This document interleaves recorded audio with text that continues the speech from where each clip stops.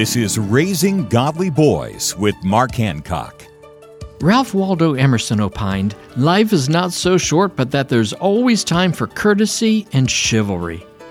Have you ever been encouraged by the smallest courtesy? Holding the door, bringing a glass of water, any small thing is enough to brighten our day. Has anyone ever risen to your defense, stood up for you, told others you were right? It's a great feeling.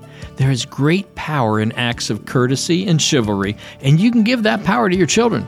They can brighten others' days, stand for what is right, and make a difference. Give your children the power to lift others up. For more information about raising your son into a godly man, visit Trail Life USA or raisinggodlyboys.com.